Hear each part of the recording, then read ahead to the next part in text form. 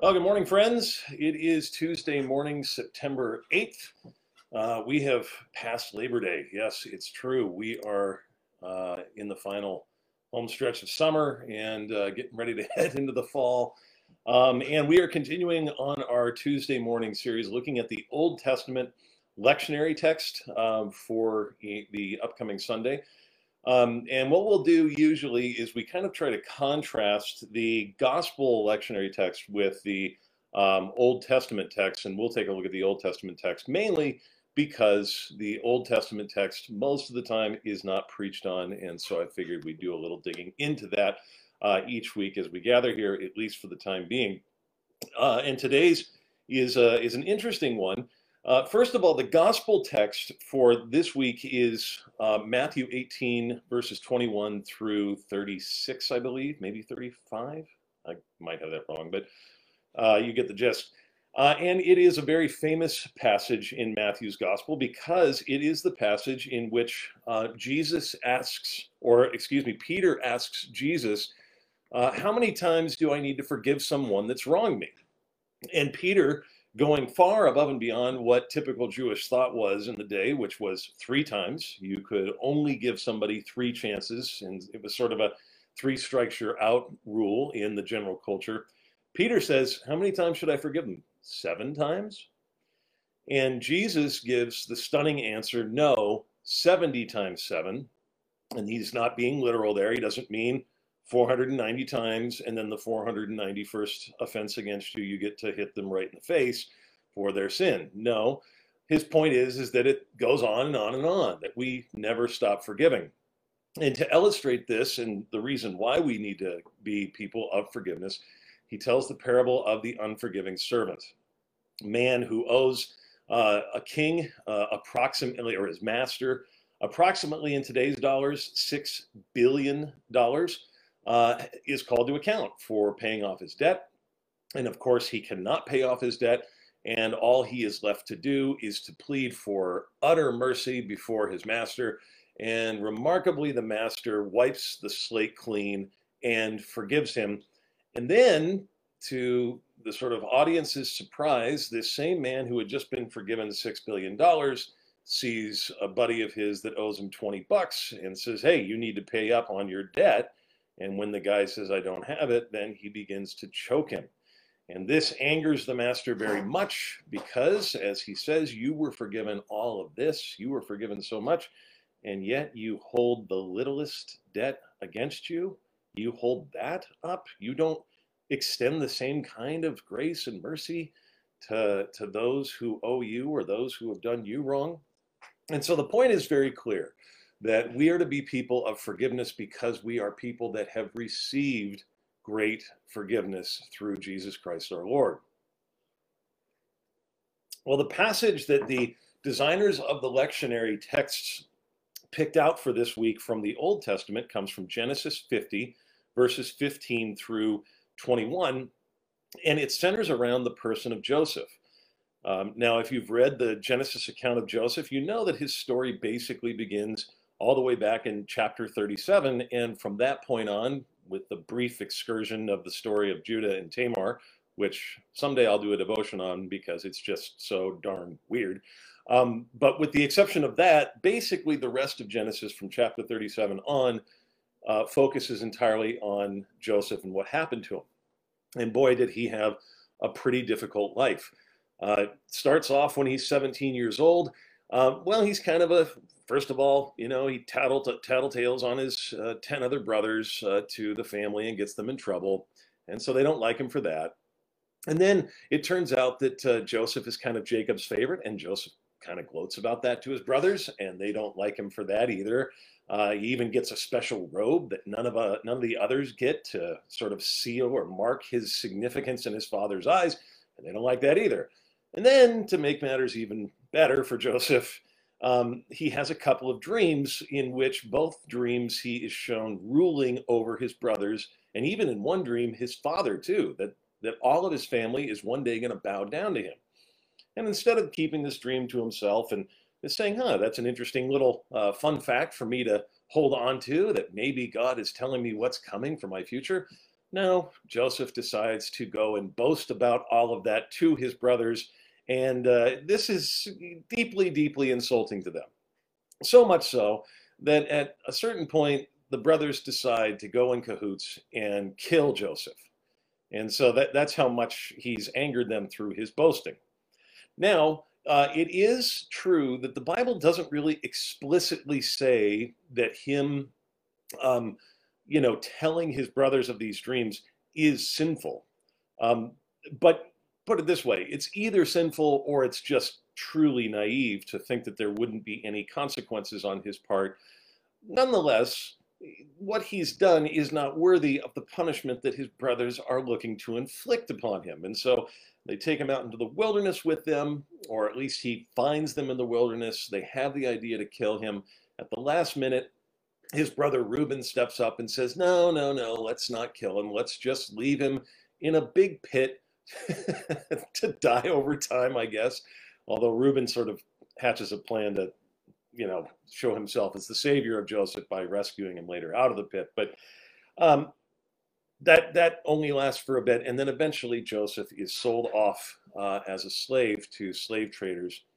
Ends up, after a series of events, just because of Joseph's gifts and skills, ends up becoming quite influential in his master's house, and basically is allowed to govern the affairs of the house, and is falsely accused of attempting to rape the master's wife by the master's wife, and is thrown into prison, and he sits there and rots away for many, many, many years. Eventually, Joseph wins the favor again of the Pharaoh this time, and he is let out and even given a position of great leadership, basically becoming like the president or the prime minister of Egypt under Pharaoh. And so that's kind of where the story leads to. Joseph is, as Jacob's son, has gone through the pit, has gone through the valleys, has gone through near-death experiences. God has been faithful to him after all these years, and indeed has given him a place of rule. And it just so happens he's given him a place of rule when the whole rest of the known world is going through a tremendous famine. Excuse me. So, since the world is going through a tremendous famine, everybody is heading to Egypt because Egypt is the only place that has grain available for people. And this leads Joseph's brothers to come to Egypt looking for grain, unwittingly, having no knowledge that Joseph is the person that they will be coming across. No clue that Joseph is going to be in charge. Brothers show up. Joseph recognizes his brothers. They don't recognize him because it's been so long and because he's sort of disguising himself. Long story short, when it's all said and done, the brothers are terrified. The brothers have every reason to be terrified when they find out that Joseph is the man in charge. And yet, Joseph extends grace and mercy to them. He forgives them back in Genesis chapter 45. And this leads to a great family reunion in Egypt. Jacob and the rest of the family are moved down to Goshen so that they can have access to food and be taken care of by their very powerful brother. And yet, as the course of events go, Jacob eventually dies, and his brothers now, as we come to Genesis 50, to our passage, I know lots of background here, but it all needs to be there for us to get the impact of what we're going to read. After Jacob dies, well, even though the brothers had been extended grace by Joseph already, and even though he has been taking care of the entire family and their kids and their wives, even though he has told them, you're good with me, they're a little worried that when Jacob dies, that Joseph is finally going to exact his revenge on them, that maybe all that forgiveness talk that he had given them was simply for the good of their father. But then when the dad's dead, well, now Joseph's going to really come and get them. So we pick up the story of Genesis chapter 50, verses 15 through 21. It says, when Joseph's brothers saw that their father was dead, they said, it may be that Joseph will hate us and pay us back for all the evil that we did to him. Very natural response, by the way. a very understandable fear. I mean, after what they had done to him, selling him to slavery, threatening to kill him, leaving him basically to rot, never to be seen again. It's understandable that they'd be afraid that this grace and mercy that was extended to them might not be sincere. And let me just say, as a point of application for you, there's probably going to be times, indeed, Luther would say there's a good many times in life where you wonder the same thing. You wonder if the grace and mercy extended to you by Christ is still true today as much as it was yesterday, or as much as it was when you first became a Christian. There are times where things are so dark, or our sins are so besetting upon us, that we begin to doubt, we begin to worry, we begin to wonder, have I gone too far? Is God still going to be gracious to me today? It's a normal human thought. So what did Joseph's brothers do with this fear that they might indeed have vengeance enacted on them? Verse 16, so they sent a message to Joseph saying, your father gave this command before he died. Say to Joseph, please forgive the transgression of your brothers and their sin, because they did evil to you. And now please forgive the transgression of the servants of the God of your father. So there's a bold plea. I mean, there's no fluff to it. We know that we've blown it. We know that we transgressed against you. We know that we treated you terribly. We just need to know. We need to be reassured again. Is there really forgiveness for us?